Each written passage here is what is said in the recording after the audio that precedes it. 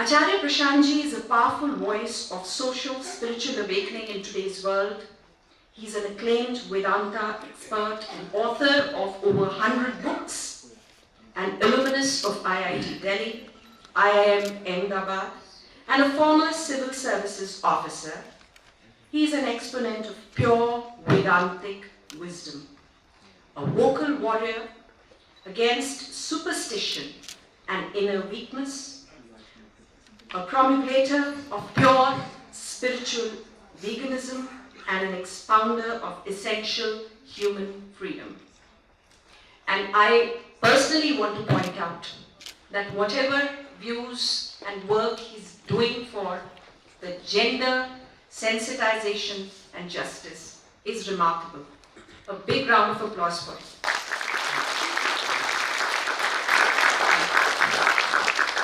And he's addressed students, faculties, employees at 100 plus premier institutions and corporates. I'll just name a few, the list goes on and on. Bard College USA, IISc Bangalore, IIT Delhi, Mumbai, Sir J.J. College of Architecture, etc.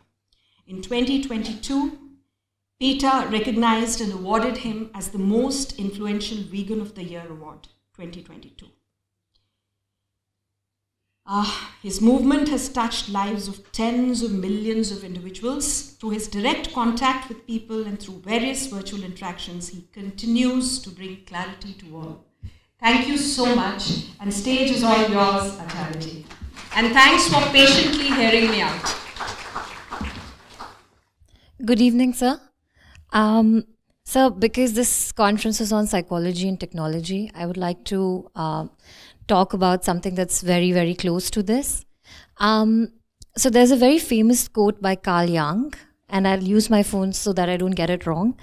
It says, "The gigantic catastrophes that threaten us today are not elemental happenings of a physical or biological order, but psychic events.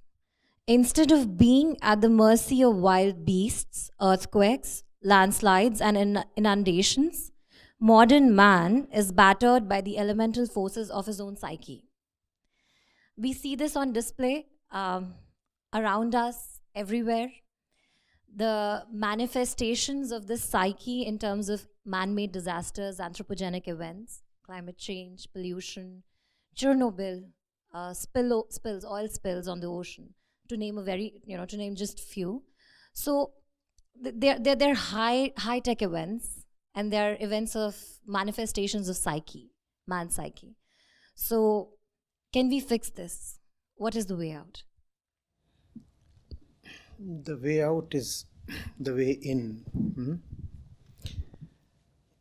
You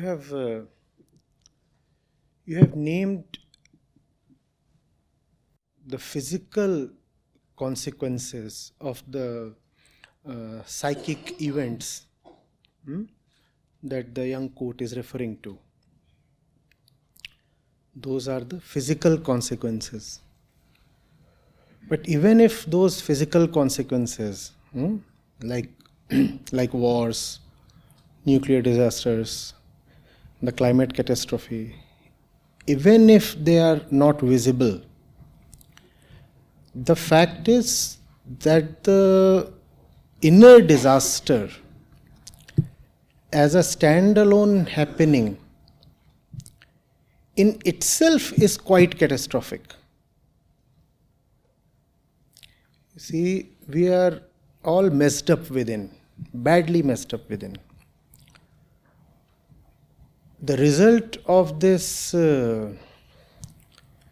inner chaos is sometimes visible externally as well. But that does not mean that the inner chaos is limited to the external consequence. Even if consequences are not visible, they still are there in a subtle form within. Because physical events, material events, gross events, first of all, they may involve a time lag. Secondly, you might not always be able to detect what is going on,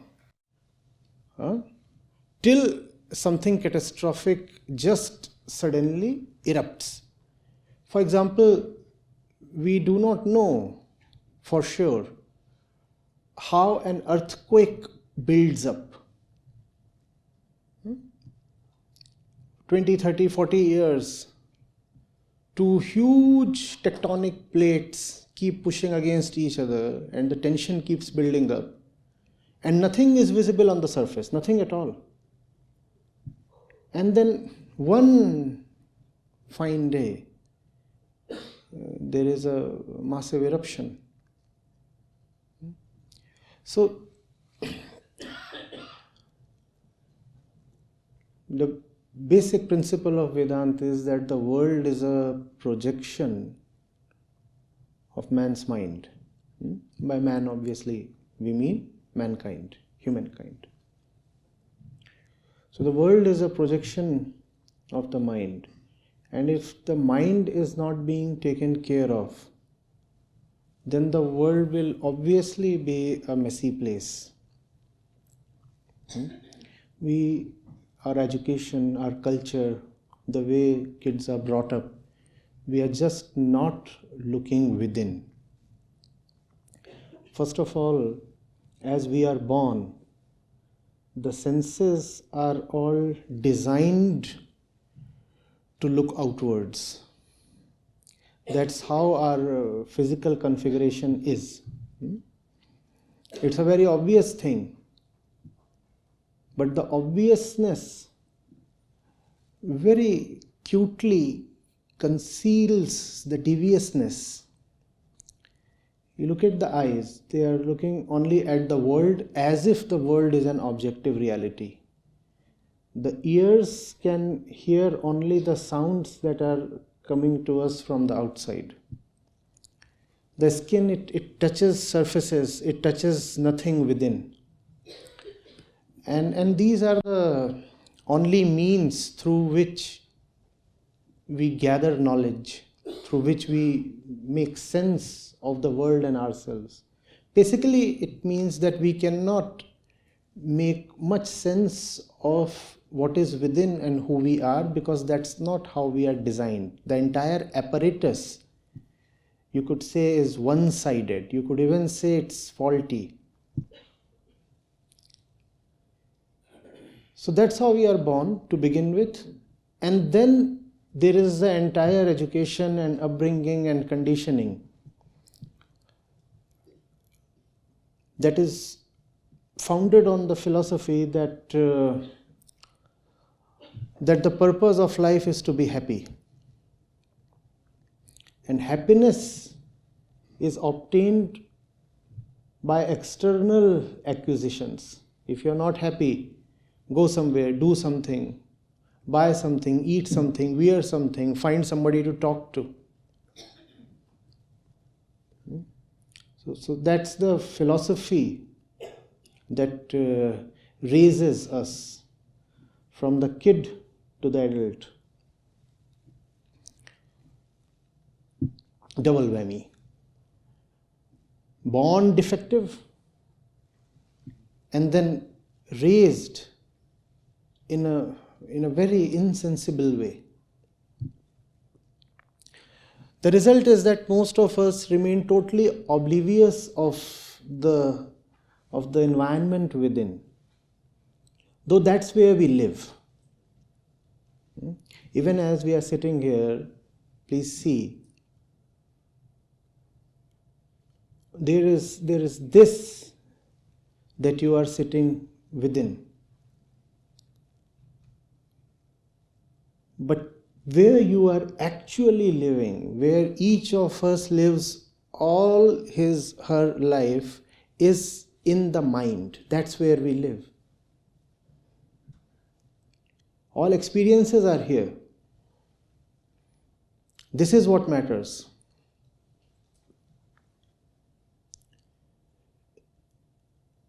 If one is given a choice to be in a fabulous external environment, but with sickness within. One would not sensibly want to choose that. On the contrary, if the environment, external environment, is not great and yet you are joyful within, you'd hardly have any problems with such a situation. So we have to live within. That's where our life is. That's where our location, our situation is. And yet we spend all our time and energy looking at the external world. The problem, as I tried to put it, is at the level of biology and philosophy. Biology produces the kid in a particular way, and our philosophy of parenting, philosophy of education, philosophy of life itself is so flawed that we totally forget that the child has to live within. In the psychic sense, the child is not born on this planet. The child takes birth within her own mind, because that's where we all exist, right? We exist within our minds. Once you have fallen asleep, when you are in deep asleep, do you exist? Somebody else would confirm that you do exist. You're lying on your bed. But for yourself, your existence has ceased. Because for us, and that's all that matters, right? Because we have to live our lives. We don't have to live our lives as per the experience of somebody else. So we are lying on the bed, deeply asleep. Somebody else might be asserting that the fellow exists. But for yourself, do you exist at that moment? You don't exist. So where is your existence? Your existence is within your own mind. The child is born within her mind. The mind is where our location is. The mind is where our entire life and all our experiences are. And our education does not take us there. Our education does not address the most important thing that must be addressed. So, more than a decade back, when I used to more frequently address college audiences, I used to say, all your education put together on one side is less valuable than one single course on education of the self, life education. But we are taught of everything: sciences, humanities, languages, polity. All of that we are well versed in. But in no book generally do we find the word self. The question of identity remains neglected. Yes, I understand. In neuroscience we take it up, in psychology we take it up.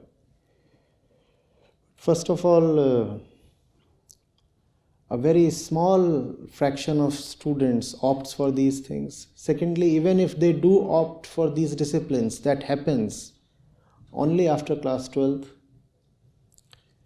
And thirdly, the question of liberation from suffering, that is not taken up even in these disciplines. Because it's not sufficient to talk of the psyche. One also has to talk of liberation because that's what we want. The fundamental human condition is of suffering. That deserves attention. How to tackle that problem? What is suffering? Where does it come from? And how to be liberated from it? Is my existence not congruous with, synonymous with suffering? Can I continue to be and yet not suffer? We don't take up these questions. The result is the kind of catastrophe you just talked of. And the irony is, it's still not very visible at the material level. Had it been very visible, then we would have been shaken up and something would have been done. Our indifference, our complacency itself testifies that the full effects of the inner catastrophe are still not externally manifest. So we can afford to remain oblivious. Right? But that won't continue for long. And I shudder to think of a situation in which it in fact does continue for long. That would mean a world in which everything is more or less all right on the surface. But within, everybody is insane.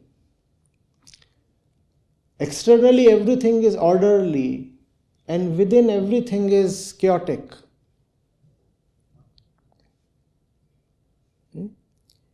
And when insanity becomes universal, then we'll call it the norm. And once you call it the norm, then nothing comes as a shock. You don't even want to discuss chaos or insanity or disorder because that's the norm. Something is taken up for discussion, consideration only if it appears unusual, right? If everybody goes mad, who would talk of madness? In a madhouse, nobody is mad. Everybody is okay.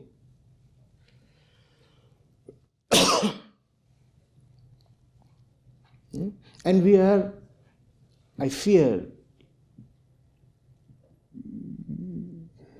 very speedily hurtling towards that kind of situation. And in that situation, you know who's declared mad? Those who dare to talk of madness. They are the ones labeled mad and lynched.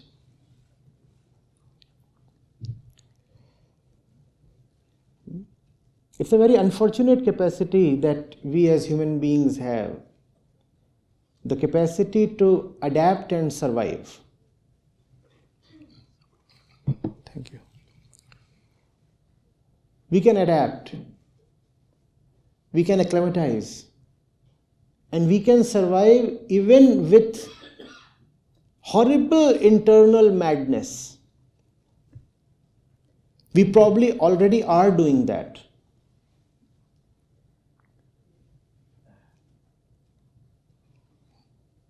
And being insane within will behave and display as if everything is all right.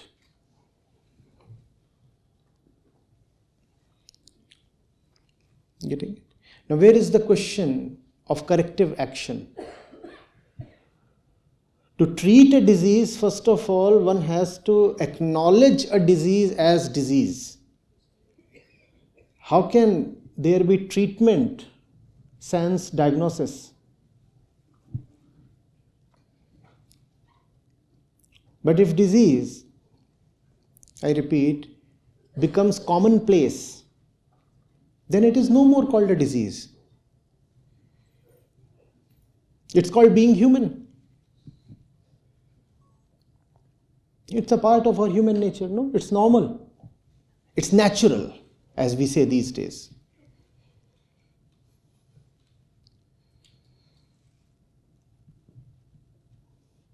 So you tell someone, please, you are being violent. See what you're doing to the animal. They say, no, this is not violence. I'm just being natural.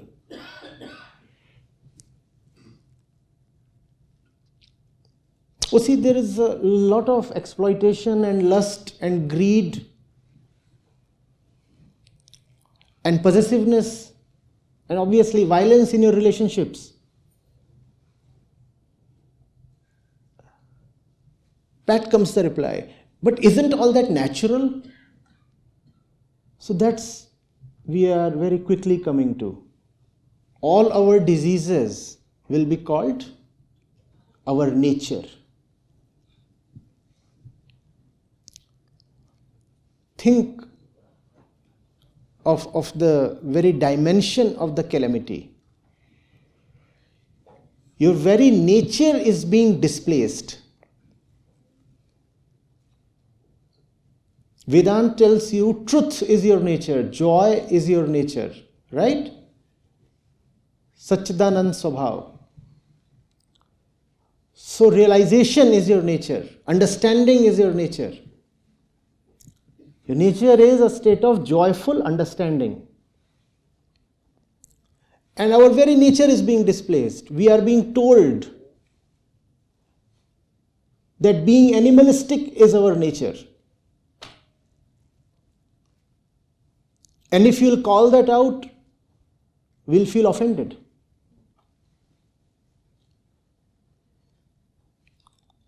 You're shaming us. You're judging us. No, but it's a diagnosis, sir. You're sick. Here is your report. No. How dare you judge me? Probably the day is not far when that's how we'll respond to our physicians as well, or doctors. The doctor tells you, you're all hollow within. The liver, kidney, lungs are all gone. And you'll say, but you are judging me. How dare you call me sick? And I'll lodge an FIR. You just called me sick.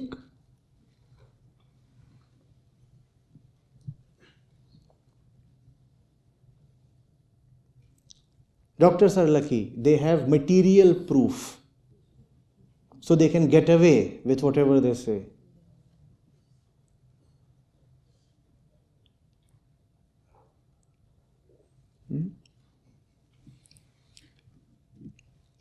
As a doctor of the insides, I don't find myself that lucky.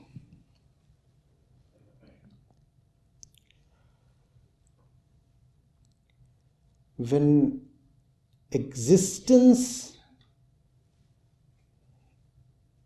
and disease become so intimately related that the sick one himself becomes the sickness, then how do you treat the sickness? When the sufferer is the suffering, when the diseased one is the disease, then removing the disease appears so offensive, right? If you remove the disease, then the diseased one is removed, annihilated, gone. It feels like death to him. You have not healed me, you have killed me, because my disease was my life. And now that the disease is gone, I am gone. That's what we have come to, and all due to a very hollow philosophy of life and absence of education of the self. And in diagnosing our current situation this way, I suppose we have already come to the solution. If you can understand what brings us to this point, it becomes very clear, yes, how to go beyond this point. Good evening, sir. So, my question is related to the topic of this conference itself, technology and psychology. So, the question that haunts me from day one is that technology creates such a havoc in our life. Yet, for our psychological well-being, we do need an escapism from this chaos around, which is again provided by technology, be it through gaming or reels or any other addiction that we have. So, I'm trying to understand how do we attempt to, escape from this vicious cycle or understand this vicious cycle of poor psychological well-being and the trap that we are in of the technology. You see, what is technology? What do we call as technology? Science put to use is technology, right? Science used to fulfill your desire is technology, correct? So it's not technology that unleashes a havoc. It's your desire. Science is knowledge of the material. Now, what you want to do with knowledge depends on your own inner orientation. No? You split open the atom and you can use that energy to power a city, or you could use the energy to destroy a city, the same city. Are you getting it? So technology is a direct function of your inner mental condition. Great discoveries of science will be badly misused if the user is violent, possessive, fearful, ignorant. And it's a part of the entire game of not looking inwards that we prefer to rather blame technology and sometimes even science. Technology is a toy that we have made, and science is pure knowledge. How can knowledge be blamed for our wretched condition? And how can a man-made toy be responsible for man's suffering?